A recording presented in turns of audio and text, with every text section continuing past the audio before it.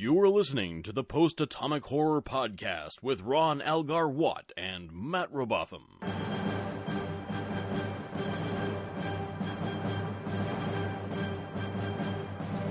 Episode 76, covering peak performance and shades of gray, with Adrian Bachnivsky.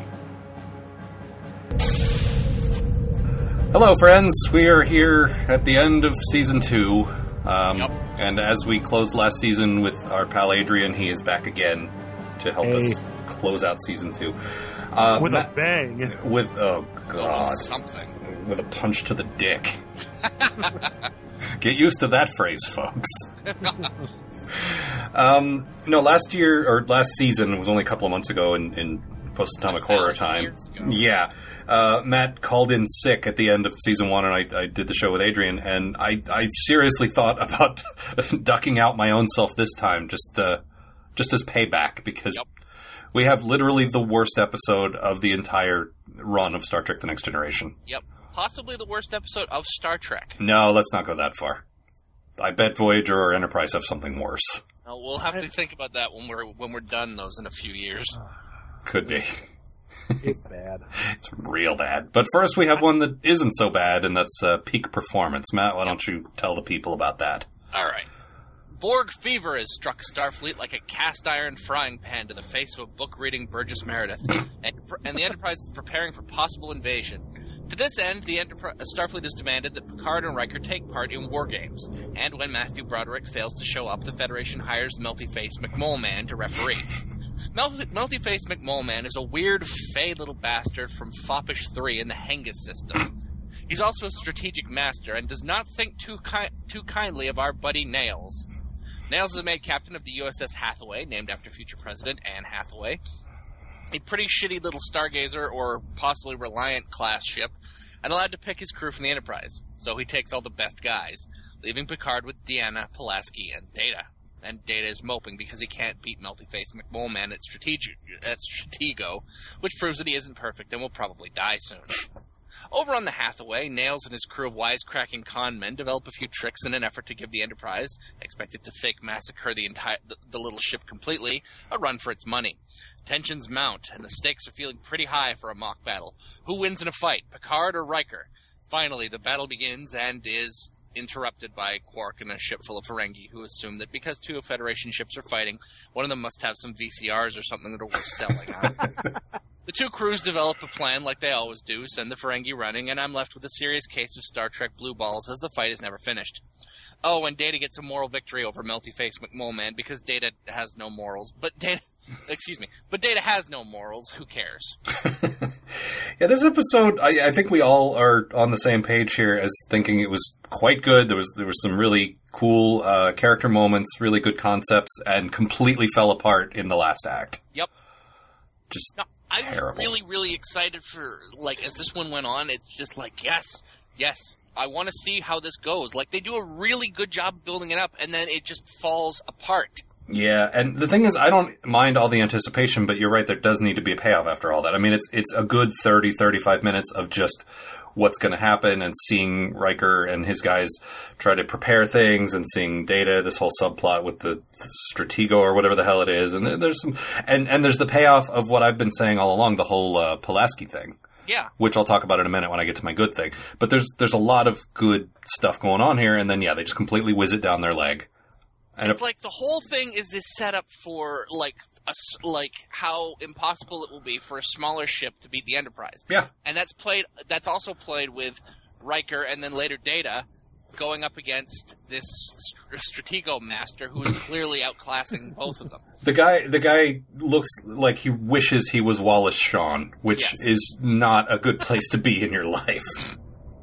He's that class of middle-aged, dumpy, short, I don't know, there's a whole series of, you were not wrong to compare him to Mr. Hengist. Nope. Adrian had a few really good ones. Well, he looks like the guy who stole Pee Wee Herman's bike. He looks like Odo from Beetlejuice. He looks like the lady from Poltergeist. Yeah, there's definitely a type, and around that era, he definitely has a type where guys like that were getting work. And I don't want to harp on it, but this is an episode where the A plot, other than the the fucked up ending was really, really strong, but the B plot just was not strong at all. No. I mean, there's a nice moment with Data and stuff, but overall, it's just like really not good B plot. See, I enjoyed it, and I assume you're talking about the whole Data loses and then he feels bad, and then and I like that, but I don't know. I think the whole Troy and Pulaski scenes were just sort of like, I know they have to try everything 3 times because that's what Saturday Night Live told us, but of course, like, I don't know, until like Picard does something, and that's the only real redeeming part of it, and that and like Data being like kind of smug about it a little bit, ever so slightly. Deanna whips out some of the most cliche therapist work I've ever seen. Yeah, he's a robot, right? You know, like your standard analysis stuff is not going to work on him because he doesn't actually have feelings. It's like, it's like she is literally reading off of a How to Be a Psychiatrist. Yeah, she's like the level 1 call center person going through the flow chart. Mm-hmm. It's just pathetic. Matt, why don't you go through your good thing, bad thing? Okay, yeah. So the first half hour or so of this episode is a lot of fun. Feels quieter and there's no stakes, but like I'm really interested to see if Riker and his half of the Enterprise are able to pull this together and beat a ship that they actually have no shot at whatsoever. Mm-hmm. I was certain that Riker would win, and I wanted to see how he was going to do it. Yeah, and we had hints of that. We had bits of sort of cheating and sort of like outsmarting. Like he's really crafty. Yeah. He's not a straightforward guy at all. Everything he does is sort of sneaking around and, you know. And I love that, like, we take this shitty rundown ship, we give it the best crew in the Federation, and they suddenly have a shot at taking down a Galaxy-class starship. I am in a simulation, but yeah, absolutely. No, I quite enjoy that. And you get that nice sort of DS9 vibe where you have a really good, you know, a really qualified crew and shitty surroundings, and they have to make best with what they have. Mm-hmm. Like, I thought Worf in particular was really in his element, where on the Enterprise, he's always, I don't know, Dorn almost plays it where he's like too scared to touch anything because it's too shiny and nice. And here he's just like ripping stuff apart and, you know, here, use this. And I enjoyed that. And your bad thing? So I was really irritated when the Ferengi showed up for no reason. Yeah. And then ruin everything. And I can't even enjoy the fact that Armin Shimmerman was here so that I can pretend that at least Quark was showing up, because this Ferengi is way too stupid to be Quark. Well, yeah, he's a lot of mouth breathing. Yes! Staring forward, breathing through the mouth, not blinking a lot. Like, he really looked like he was high. Yeah. It just... Go ahead. Oh, man. You guys have got, like, a thing? It must be valuable. We want it. It's bad when you're letting Squiggy talk for you. Yeah, that was the other Ferengi on the bridge was David Lander. And it's just like, wow, hello. What kind of idiot would interrupt our simulation? Hello. Horrible. It's funny every time. Yep. On a show that none of us has even seen. Right, exactly. That's the saddest part. Yep. I love Laverne and Shirley. What? Yeah. Really? Yeah. I used to watch it all the time back in high school. I learn more about you every day. You're becoming more human every day, man. That is I don't know about that. True, apparently. No, it was terrible. And I do know that you like to do this fun little exercise where Armin Shimmerman has played a Ferengi several times before he finally settles into the role of Quark, and you like to imagine that it's the same character. Yeah. But yeah, you're right. It doesn't really fit here at all. It's not Quark. This guy is so stupid. It's just his doppelganger. It's like his exact twin or something. Mirror universe Quark. Yeah. Reality. Let's be clear, because I mean, Quark has some pretty harebrained, you know. Oh, he does. Ideas and stuff, but by no means is he stupid ever. No. Like this is like, you know, we are smart. So yeah, we see you're shooting at something. It must be pretty cool, right? No. It's bad. Terrible. Give us your thing. What thing is that exactly? We don't know, but we want it. It just occurred to me, they see them shooting at another ship, and it's basically the space equivalent of, hey, you going to finish that? Hey, if you're throwing that out, we'll take it. It's trash day. Yeah. We wanted diamonds. Now we want both. I hate the Bizarros. All right, Adrian, what about you? Good thing, bad thing? Good thing. I liked Riker getting the gang together. Matt made a comment that it's sort of that he feels like it's a heist movie almost. Yep. But Worf, Geordi, and like even Wesley get really good moments in this episode. Worf with his Klingon guile, and Geordi and Wesley teaming up to make sure that they like make a ship that has no warp drive have warp drive. Yeah, and Wesley at one point sort of cheats and goes back and gets one of his stupid science experiments, but it's actually not too bad. Like, it's a nice little this kid's kind of growing up. And I've said this before, you really see the potential of Wesley as a character when his mom's not around to kind of overshadow him and make him seem like a mama's boy. Yeah. Right. I don't think he would cheat normally, but because he was with Riker, I think I'm going to show him I can do this. And he plays it up like, oh, I just needed to get this thing. And you're like, what the fuck, Wesley? Yeah. And like, no, like he was actually like willfully trying to deceive people. And that's kind of a nice little moment for him who normally doesn't get those kind of moments. Yeah.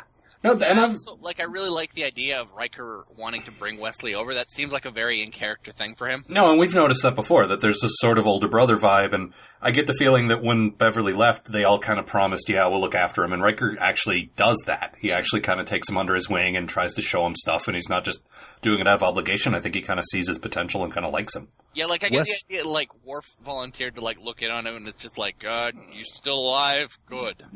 I will tuck him in. Wesley and Riker's like, Wesley, do you like gladiators? You ever see a grown man naked? That's the kind of impression that I get, but like he enjoys it. Yeah. And it's Well, not I mean, creeped that out facial by it. expression from the first episode. Yeah, that's true. And your bed thing? I have to reiterate the fucking ending with the Klingons, Ferengi. God, I wish it just, Yeah. if they're Klingons, it might be somewhat interesting. You are having no honor by destroying shit. No, but this is just dumb. I mean, they talk about how valuable this ship must be. Like it. Well, I think you pointed out they say the word value like 17 times. Oh God! I mean, I don't think it's that many, but it just feels like that. Yeah. And it's We just want the USS valuable. like this was supposed to be like the threat created for the next generation. Yeah. And this is awful. Like the writers just clearly have no respect for this. But it also feels like the writers are acknowledging that. Like, well, the real threat of the Borg, that's what we're practicing for. But, oh, look, here's these guys again. They have no respect for what they've created there. And it's really sad because, again, and I hate to bring it up, but Deep Space Nine just shows that the Ferengi are great. I wouldn't go as far as...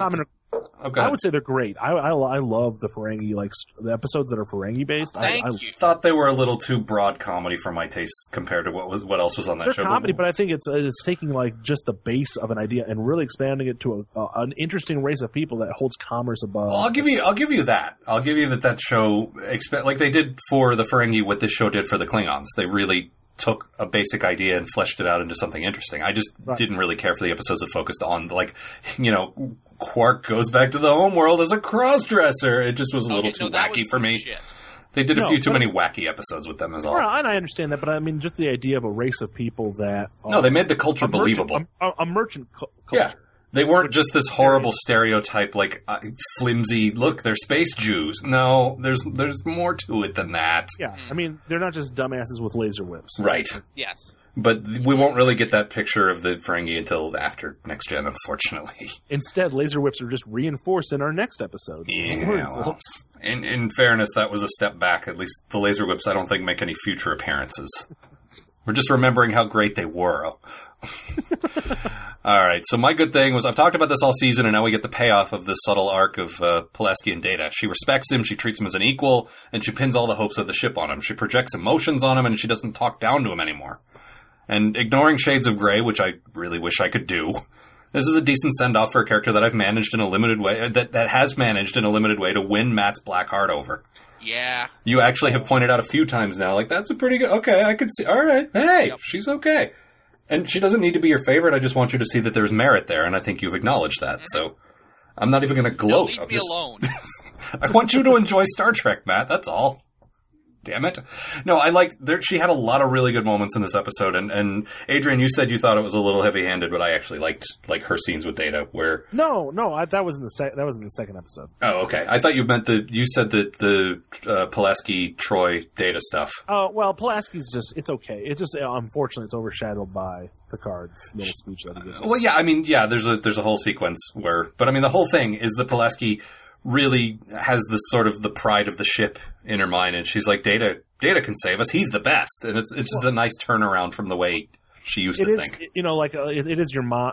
She has become like almost not necessarily a mom, but she's definitely like this almost mom figure to him. Like we were and you joking that it's like she has the bumper sticker. My android, is an honor student at Starfleet Academy. No, you pointed that out when they were on the bridge, and she's like, "Yeah, well, my guy can beat you." And you said soccer mom, and you're totally right. Mm-hmm. Right, but I mean, it's really interesting to see how this lady who despised him. The first couple of episodes, she called him it. Yep. Yeah, and she did not respect him as a being, as now genuinely has affection for him. And it's sad because they spent this whole season gradually integrating her into the crew and making her feel like part of this family, and then she just leaves. Yeah, and then she just vanishes next week. And it's like, hey, remember Beverly? She's back. Okay.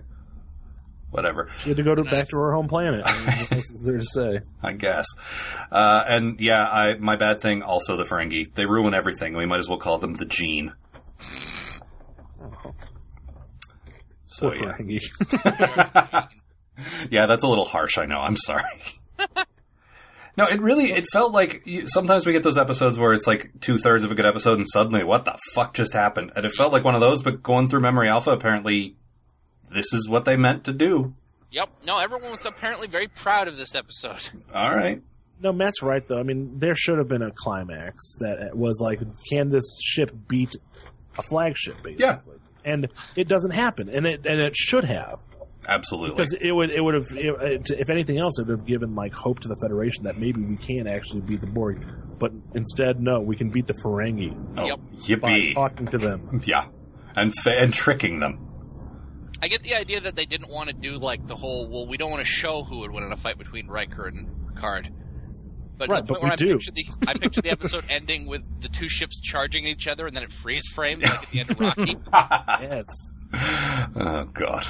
The whole thing at the beginning was like, well, we don't want to do war games because we're not the military. Well, yes, you are. That was so fucking stupid. I mean, you're also an exploration thing. That's fine. You are a science vessel, but you have phasers and shields. Yeah. You fought before. And they should be primarily like an exploration thing. Totally. I get that. And I like the contrast between that and Kirk, who was clearly in the military, but they need to be prepared to fight when fights happen. Yeah, it's like, you know what? If you're not the military, then maybe you should have one. Yeah.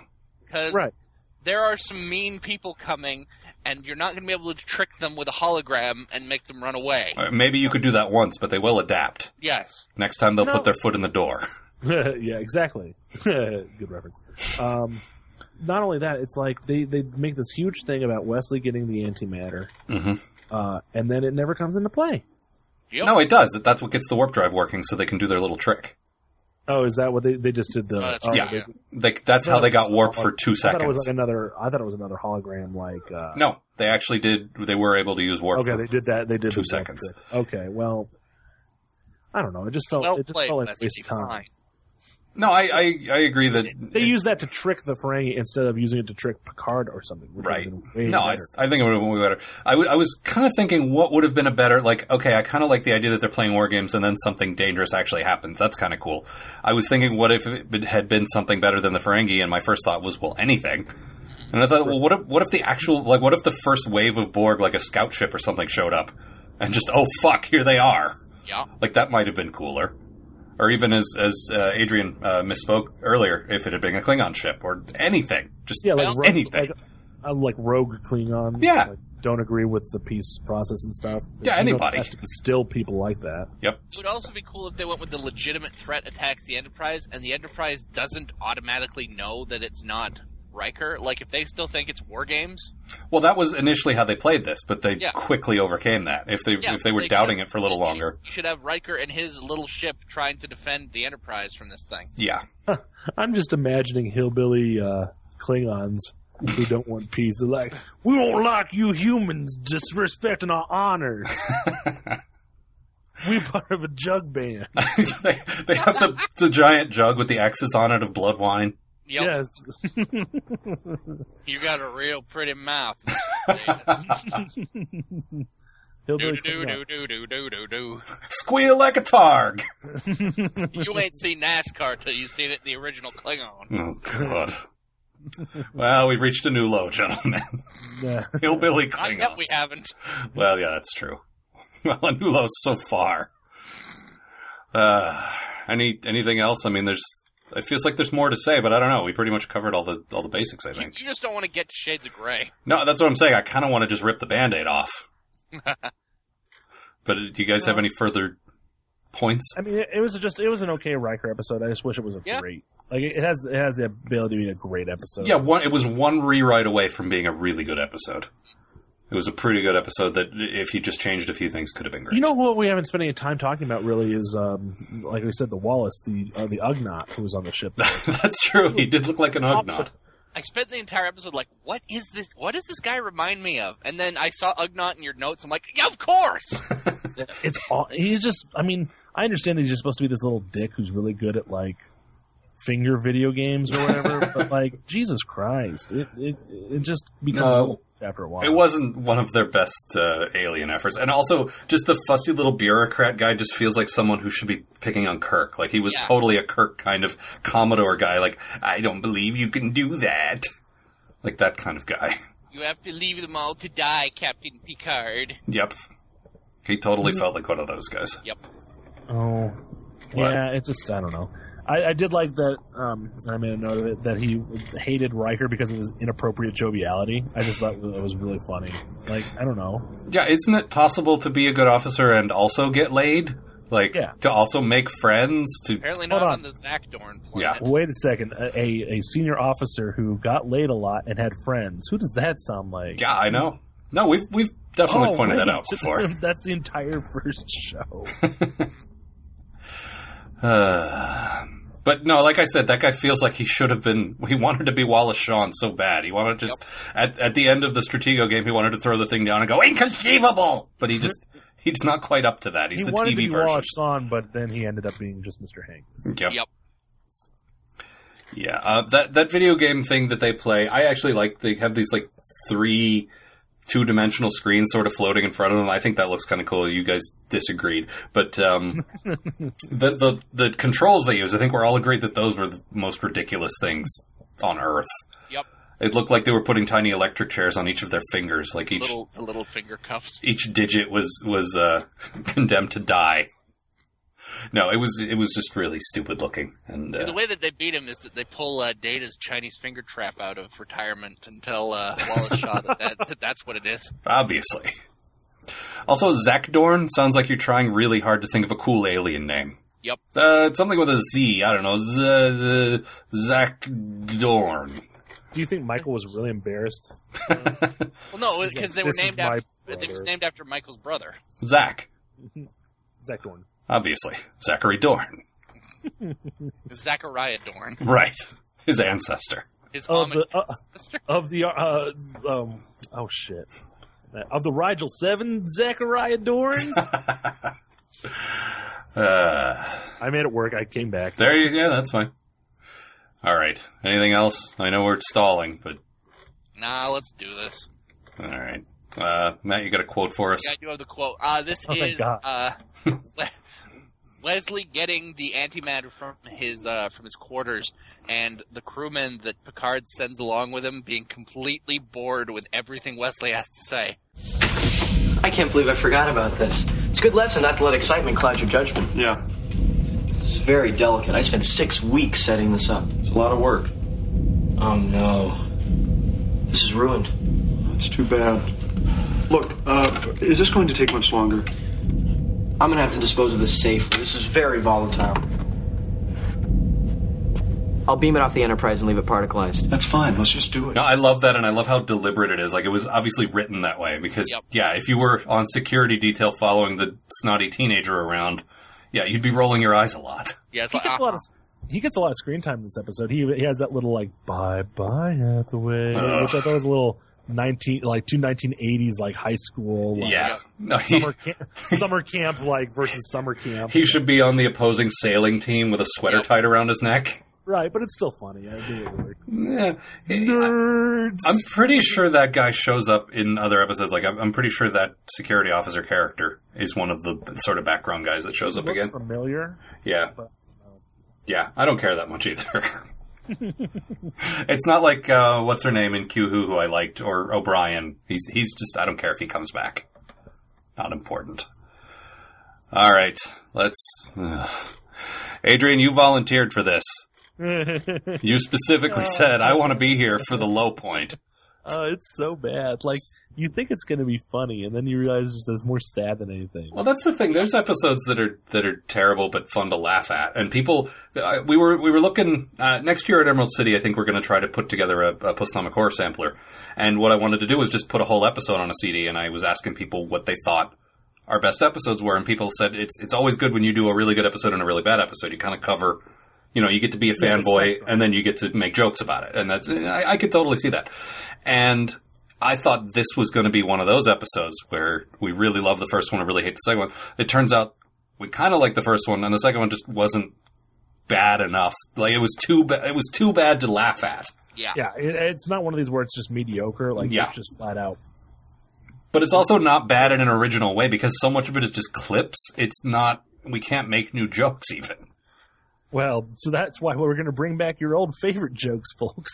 Well, and this is why we bring in someone who's only been on the show once before, because you might have some angles that we haven't exhausted to death. Probably not. All right, no, it's just more Armis jokes. Well, that's fine. All right, Adrian, why don't you tell us all about Shades of Grey? The season 2 finale, Shades of Grey. Geordi and Bill nails Riker on planet Dagobah when the big bee out there we've been all warned about time and time again finally stings Riker and transmits an unidentified microbe into Nails. Holy crap! It's the return of the parasites from Contagion, right? Back to exact their revenge. Finally! Nope. It's way stupider than that. While Geordi and Data play Boy Scouts, and Season 1 Data returns to hilarious literal jokes that everyone loves, Pulaski, being especially hammy in this episode, and perhaps seeing the writing on the wall, tells Picard she may not be able to save good old Nails.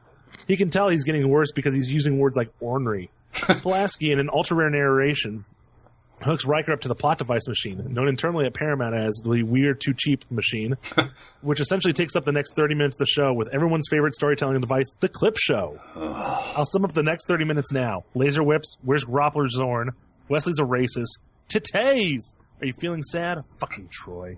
Fuck Planet, fuck Hologram, like a lot of it now. Fuck this shit. Oh my god, this is an excuse for this is such a piss poor excuse for a television show. Fuck Planet 2, fuck Irish, Dream Boner. Holy shit, guys, it's Amos Gang. I'm back, everybody. This is my favorite episode. Because if Amos directed an episode, this is what he would direct.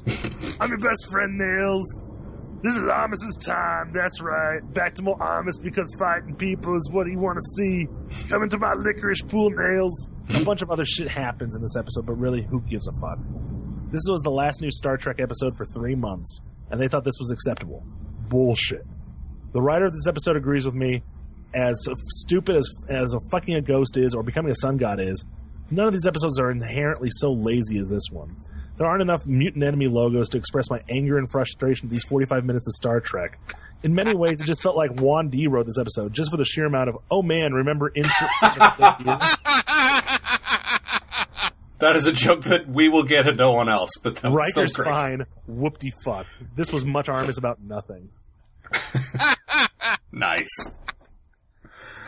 Oh, Christ. Yeah, as you say, this was worse. There are episodes that I can't stand, like Rascals, like the Sun God one fucking a ghost, but yeah, this is just because they phoned it in.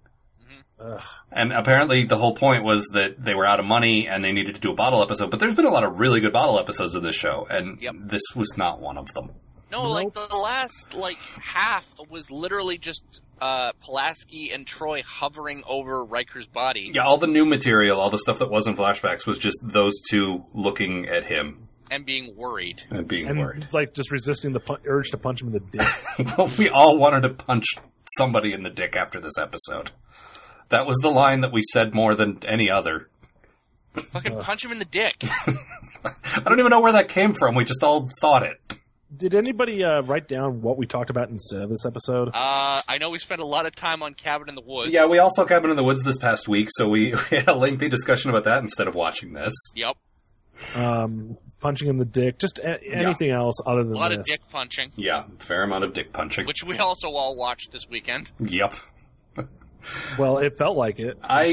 I put this off. Like I usually do I try to do my my first watch by myself early in the week, Monday or Tuesday, so that I can kind of think about it for a while and then forget about it and come back to it again on Saturday. But this time I put it off and I watched it literally an hour before we started. So I pretty much saw this back to back. Ooh. Which was, even worse. Ugh. It feels like I punched myself in the dick repeatedly. Which is not cool. All right, Adrian, you got a good thing and a bad thing? I managed to find a good thing in this episode. Okay. O'Brien and Pulaski have a little exchange in the transporter room when she has to go take care of Riker's boo-boo on the planet, and it's really funny. Was that did that end up being your quote? Because we could go ahead and play that now if you like. Yeah, that's my. Well, I actually have a different quote. Okay, fair enough. We talked about a couple different possibilities. We'll hold up on that. Very well. That's my. That was a genuinely good scene. That was a and for funny whatever moment. reason, also I thought it was a good thing. Troy's cleavage in this episode is really great. Sorry, ladies. Oh yeah. Like for whatever reason, she looked really, really hot. Just maybe it's because she's feeling lots of pain. I don't know. Well, she does sort of thrust her chest out. Mouth, you were automatically distracted by not listening to her. But no, but easily the best thing was O'Brien's like 2 minutes on camera, like As always. Well, and it's like even maybe I'm a little biased because I know and I'm like what he becomes and again and what I've seen. From but we've tried to look at it objectively. Genuinely, like it came out of nowhere and it's a genuine funny little scene. Yep. No, we've tried to look at him objectively the whole time because we obviously know as well. But seeing he's so charming and you can see why the producers sort of fell in love with him and kept giving him more and more to do because he's just so great. Yeah. And your bad thing? My bad thing is seriously. Is that it? Seriously? No, there is not enough. Yeah. To go around a clip show is just I know the Simpsons have gotten away with it, but even on like them, it annoys me on there. But at least they put in some jokes and stuff. I don't even think the Simpsons has ever gotten away with it. Like, well, I mean, they've owned up to it at least. The early ones maybe, but I mean, like by the time they get to like, it's bad. Don't get me one and stuff. Just, ugh. No, there were a couple of Simpsons clip shows where I would say at least the new material they wrote, the 20%, wraparound parts were okay. Good. And the clips just sucked. No, yeah, exactly. I think like the musical episode, like it's the wraparound funny, but this is just. I mean, it's 30 minutes basically of clips. Yep, and with Pulaski and like you said, Pulaski and Troy hovering over nails. See, one of the things that really bugged me about this episode is that like it you don't get to the first clip for like 15 or 20 minutes. Right. So it tricks you into thinking it's a real episode. If you've seen this episode before, you are going to assume it's just not a great episode. Yeah, but you settle in for an episode. It's like, oh, and it's a clip show too? Fuck you! Yeah. Like, I can't even do the thing that I do with The Simpsons, where if a clip show episode comes on, I just change the channel. Yeah, by this point you're invested, and you're like, well, fuck, I'm already a third of the way through the show. I might as well just stick it out. Yeah, I don't know if I'd call invested. I'm seriously invested in the thorn in Riker's leg. There were a lot of leg shots in this. Like, and X-rays, leg shots. And that was my whole thing was, well, Riker, if you're going to put your leg up like that, you're going to expose yourself to unique dangers. I actually thought a good alternate title for this episode would have been "They Saved Riker's Leg." Yeah, I mean that's basically what happened. I don't get shades of gray at all. What was a shade of gray in this episode? I feel like that was a Trek title that they'd had laying around. Yeah, I feel like the writers' room had like a whiteboard with a bunch of just generic titles, and if you couldn't think of a good title, just use one of them. Yep. All right, they Matt. should have called it like the leg agenda. What about you, Matt? The leg, and then I have shades of gray. Yes. Right. Matt, you got a good thing, bad thing? Yeah, I also enjoyed the O'Brien-Pulaski thing. Yep. Goodbye, Dr. Pulaski. You won me over in the end. The thing is, I usually, like, this. The whole point of the whole good thing, bad thing shtick was for us to each find a different thing. And normally I would call you out and say, no, you have to come up with something else. But in this episode, no. There's one good thing, and you found it. That's fine. And your bad thing? I occasionally saw...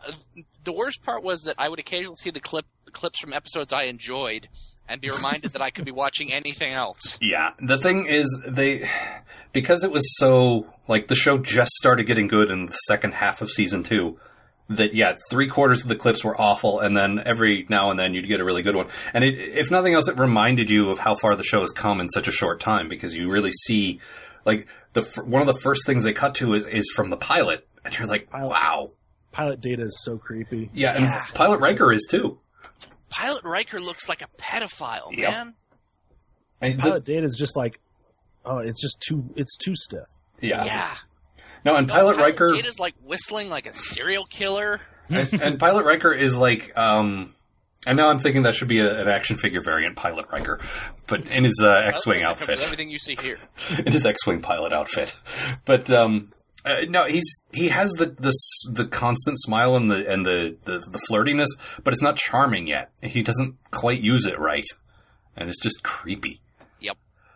So for me, my good thing, I did try to find something else, just because I didn't want all three of us using the same thing. There's very little good to say, but I will concede that the basic idea, the organism that attacks the nervous system and reacts to different kinds of endorphins generated by memories, is not inherently terrible. It makes sense. And in a better episode, I think they might have pulled it off. But here, no. Mm-hmm. Like, scientifically, sometimes they really bend the suspension of disbelief to the point of breaking, and I don't buy it at all. But I could buy this as a sci-fi thing, but it just didn't work. And my bad thing, well, where to fucking begin? And like I said, there are episodes that bother me in different ways, but this is just literally the worst episode ever. It's worse than Reverse Evolution. It's worse than Rascals. Those episodes at least tried a strange premise that just misfired. This one just insults your intelligence. And also, it was Marina Sirtis' worst performance. Yeah, it really was. Like Matt, you pointed out, and this was one of the flashbacks. You must save him! Yeah, my least favorite Marina Sirtis reading ever, and this was worse. From the Alien Rape Comet episode. Yep. And they have that again, but she's basically doing that whole riff the entire episode as she's over Nail's deathbed. Mm-hmm. And she's just constantly turning to Pulaski saying, you must save him, again and again. Yep. It just felt like watching Lindsay Fumke trying to cry for 40 minutes. I mean, it's just so bad. Yeah, it is. Like, and even like, Pulaski is just, for whatever reason, really over the top, and Diana Mulder just really... No, and we know she's capable of doing better. But she really hammed it up in this episode. She did. She totally did. It was not good. And the thing is, a lot of, like, in the wraparound bits in the new material, it felt like a lot of people were written in that very season 1 way where they didn't have a handle on the characters yet, and the lines were almost interchangeable, and it just didn't feel, like, that was one of the real improvements the show's gotten, that the writers get these characters now, and everyone's unique, and everyone's got their own little quirks, and they seem to have forgotten that in this one. Right. Like, if this was like a season 1 episode... Yeah, it would be shameful. Like a late season 1 episode, like, where they didn't have the clips, but they just, did some sort of internal struggle with the character. It would be a little bit, acceptable. Excusable. It would make more sense. Yeah. But at this point, it's like, you have all these characters acting out a character. You have, like... The clips that you use aren't even that great of clips. No, and there was no real context to them. They would just show a jumble of clips. Hey, here's Riker fucking a hologram. Hey, here's Riker blowing up the ship. It doesn't make any sense. I mean, they tried to... terrifying sequence of Riker winning over a Klingon commander. Yeah, which was a good Riker scene, but it didn't make any sense in terms of what he was supposed to be feeling at that point. The only cluster of, and cluster is a good word here, the only cluster of memories that made any sense was the boner montage. Yep. Where it showed all the various, women that he's bedded. And, of course, one of them is a hologram, and none of them are Troy. Yep. And his big Troy moment was when she was crying over him leaving. Yep. Or her leaving, I forget which. You must not leave. I miss you. His other big moment was watching her fake child die. Or whatever. Right. Which I think was in the happiness montage. Yeah. Which is just fucked up. I think we're all dying. Yeah, I think we were all pretty happy when that happened. Baggage. Well, that's true. No, and the other thing is, okay, if we're going to have this premise that we're going back through his memories, his memories only extend back 2 years, huh? Yep. He doesn't remember anything before joining the Enterprise. He had a whole career, probably 30 or so years of life. Mm-hmm. Nah. He doesn't remember anything before meeting Data. Apparently. Because that's when his life... That's his first chronological memory. You're right about that. That's fucked up. My life didn't start until I met you, Data. He stumbles onto that holodeck like he's being born.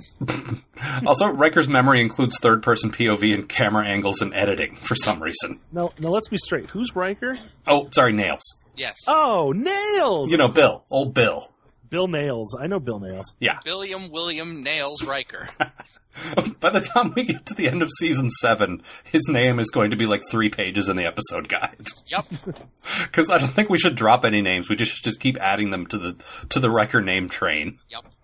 But I mean, there's so many other, like, if you're going to make a clip show, there are so many, at least clips that you could have, like, Riker and his father. That makes way more sense in the context of this. And it wasn't even a great episode, but it did have more personal impact for the character. Right. Instead, it's like, no, we're just going to have Riker on Fuck Planet. Justice Planet, yeah. And with that lingering shot of that greased-up guy's butt. Because, Riker was looking at that. All the time spent staring at his big, buttery calves. Or like the time that when Tasha tried to transport them off the ship, that Riker was right there on. Apparently, he remembered the close-ups of her face across the stars on a different ship. As well as what was happening on the bridge at that time. Yeah. I liked when he started having sad memories. Troy said something to the effect of, well, this is the opposite of what he was feeling before. So I guess sadness is the opposite of boners. I've often thought that, yes. That feels like... I'll cop to having a sad boner. Yeah, see, it's possible. A shame boner. Yeah. That's, For some reason I picture it hanging like the sad block from Arrested Development. I'm not picturing it at all, Matt. After you get punched in the dick, that's what happens. I suppose that's true. Another thing, I'm just going to keep going because this is bad. No, there's a lot of things. Now it's gone. Well, probably better than it's gone because fuck this episode. Fuck it. That's my ultimate thing. Yeah, that was the entirety of your notes, as I recall. That's totally fine. I understand. Like, thankfully, there was only a 3-month break, which is a really short break for a show. Yeah, and it came back fucking strong. I mean, I don't know that the first episode was particularly great, but season 3, I've said this before, there's more concentration of great episodes in that season than in any. Like, there's better episodes later, but there's more great episodes in season 3 than I think in any other season. Mm-hmm. Yeah, and I would definitely agree with that. But I mean, Maurice Hurley, the co-writer of this episode, and I have to quote this just so everybody knows. Piece of shit. Yep. Terrible, just terrible. Yeah, well. These are actual quotes. Ron Moore called it embarrassing, quote unquote. I mean, ugh. It's not good. I don't think we can emphasize that quite enough. And, seriously, don't just go watch it. Oh, well, this will be funny. It's not funny either. No, go watch a legitimately fun bad episode. Go watch Spock's Brain or something. Go watch Plato's Stepchildren. What, Matt? Whoa, Matt. Let's not say things we can't take back, honey. Let's not watch Plato's Stepchildren. That's shitty. This is just a waste of time. You could learn another language instead of watching this episode. I'm now trying to think if this is worse than Plato's Stepchildren, and I don't know. Or mow the lawn. What would really annoy me, though, Spend is if some time with your children. When was the last time you saw them? Ooh, that's awful. Yeah. No, what would bother me is if, like, I was in, like, the 90s a videotape subscriber. Mm-hmm. Got all the installations, and this tape came. Because I would be like, where's my other episode? Yeah. Damn it, Columbia House. Because I get 2 episodes per tape. That's it. Yep. Or maybe 3. And this is one of them. Bullshit. Yeah, you already sent me these. Yeah. That doesn't I've seen count. them all. And there's another elephant in the room. I'm speaking, of course, of Armis returning. Yes, Armis. And not only that, Armis was back more, like, they didn't just show Tasha's death, then they went to another Armis scene. He might be the only flashback they went to twice. Well, no, and they kept replaying Riker getting sucked into the Armis pit. Yeah, at the end where they do the rapid fire, it looks like one of those awful YouTube, like somebody put a song together things. Yep. They should have auto-tuned Armis going, "Hey, you guys!" Something like that.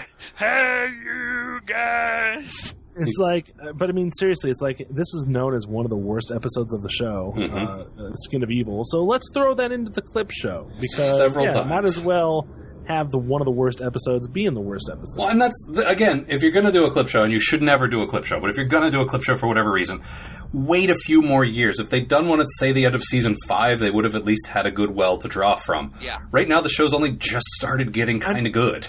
I mean, if you're going to have a depressing memory, like, use the memory of him having to say Data's just a machine in Measure of a Man. Yeah. And that's really sad, and he hated doing it. So do that. Yep. Don't fucking show Armis again. Or flashback to the Borg episode where he watched 17 crewmen carved out of the ship and pulled away beyond their control. I mean, that was pretty awful. Yeah, and I like that there's no resolution to it. It's like, here's a bunch of awful memories, Riker, and then he's okay. Like, he doesn't have to deal with it. Well, the whole thing was his bad memories were generating, like, endorphins that were driving the thing out of his body. I got that, but... Right, I got that, but it's like, you'd think that, like, the character would have to, like, be like, oh, that really sucked. Yeah, when he woke up, then, yeah, completely absolutely. fine. Yeah, wow, what a dream. Shut up. Except I went back in time. Well, you're safe and sound now in Shades of Grey. Shades of Grey?! Terrible. What else? I mean, if we're doing this, let's go down the list. Any other really offending things jump out at you guys? The sparkly blanket he was in was pretty awful. It looked like he was wrapped in it looked like a baked potato. Yeah, he totally looked like a baked potato. He's not done yet! The plot device machine, the dream machine or whatever it was. Kate Pulaski's phantasmagorical dream machine. She's really skeeved Al out for some reason. No, the needles into the head. I know it was a fake effect, but I just got something about needles into the head, that's all. And the sad part, it was a real fake-ass effect. Yeah, no, I know it was. But it's still, poor Al. It's one of those things. I don't know what to tell you. It's like Matt with salad fingers. I mean, we all have our own little, that didn't bother me at all. Got the salad finger. See? It gives you the giblies. I understand. Yes.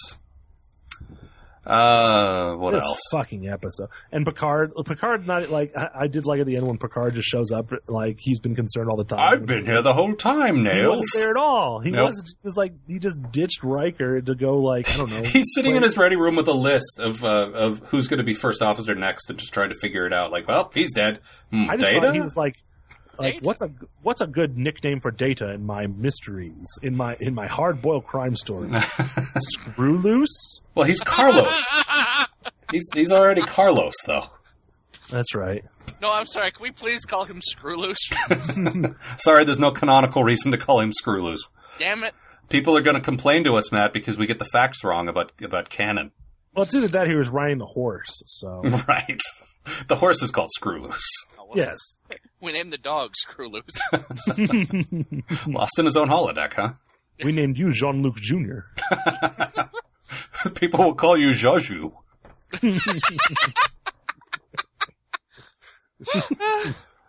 Yeah, we didn't laugh this much during the episode. No. It just Mainly we hurt. talked about how much we enjoyed... Cabin in the Woods. Go see Cabin in the Woods, guys. Yeah, Great go see movie. Cabin in the Woods. That movie's fucking awesome. Yeah, not Do like not this. watch Shades of Grey. No.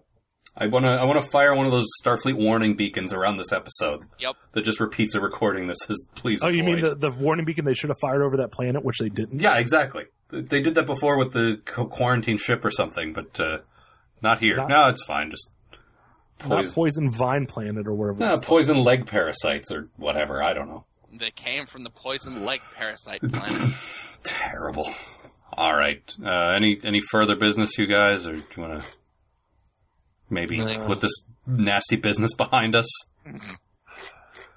It hurts. It does. It's painful. But But season 3. Season 3 is on the horizon. We got puppet shows coming up. There's just lots of good things ahead. So this is done. This is finally done. Almost done. Adrian, we still need a quote from you. All right. Here's my quote. Fuck this shit. That's not a quote.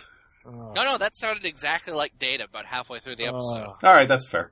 I All right. distinctly No, remember. my quote. No, I lied just because I wanted to. Yeah, that's fine. So, no, my quote is the Pulaski O'Brien exchange. It's funny. It's just Yeah. real quick thing. And if any of you if you have a lasting memory of Pulaski, I think it should be this. So I hope these are the right coordinates.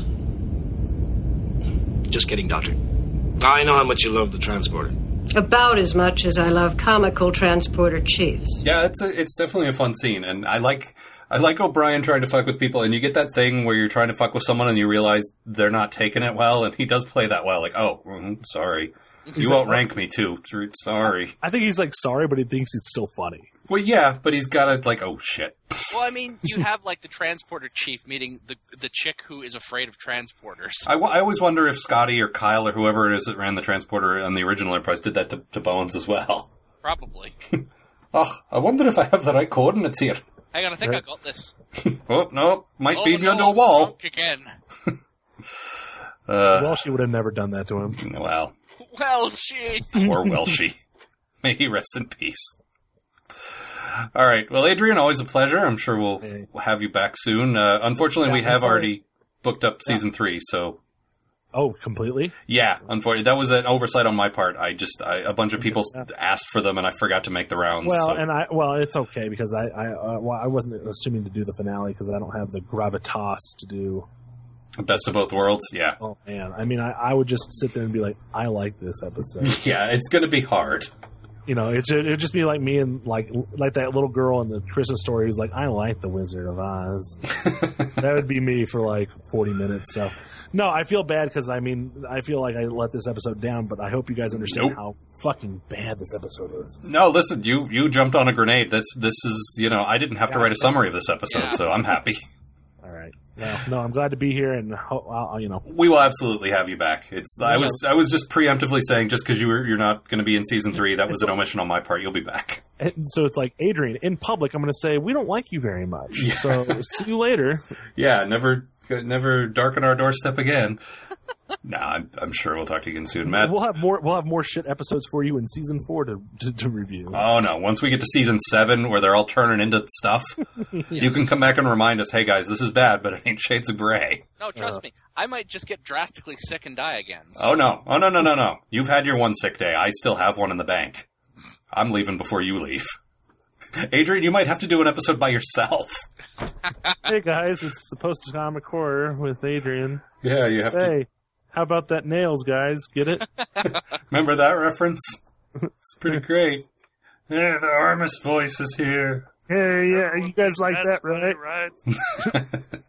All right. So next week, as we usually do, we will be doing a video wrap-up of Season 2. We will also be publishing a supplemental episode where we'll be answering your mail and discussing a few... I basically keep an open file of various Star Trek things that I think we should talk about more in length, and we save those for the supplemental shows, so we'll be doing that. I have a copy of the now no longer available Kindle book, Wesley Crusher Teenage Fuck Machine, which I may do a dramatic reading from, so look forward to that. Kindle books, I got you my copies of your episode guide this weekend. Oh, fantastic. So... Also, that's still on sale, correct, Al? Oh, yes, so it is. Our store link is on postatomichorror.com. You can also get our app from the Apple Store, so check that out. And now we need to go, so Matt, say your thing. See you, folks.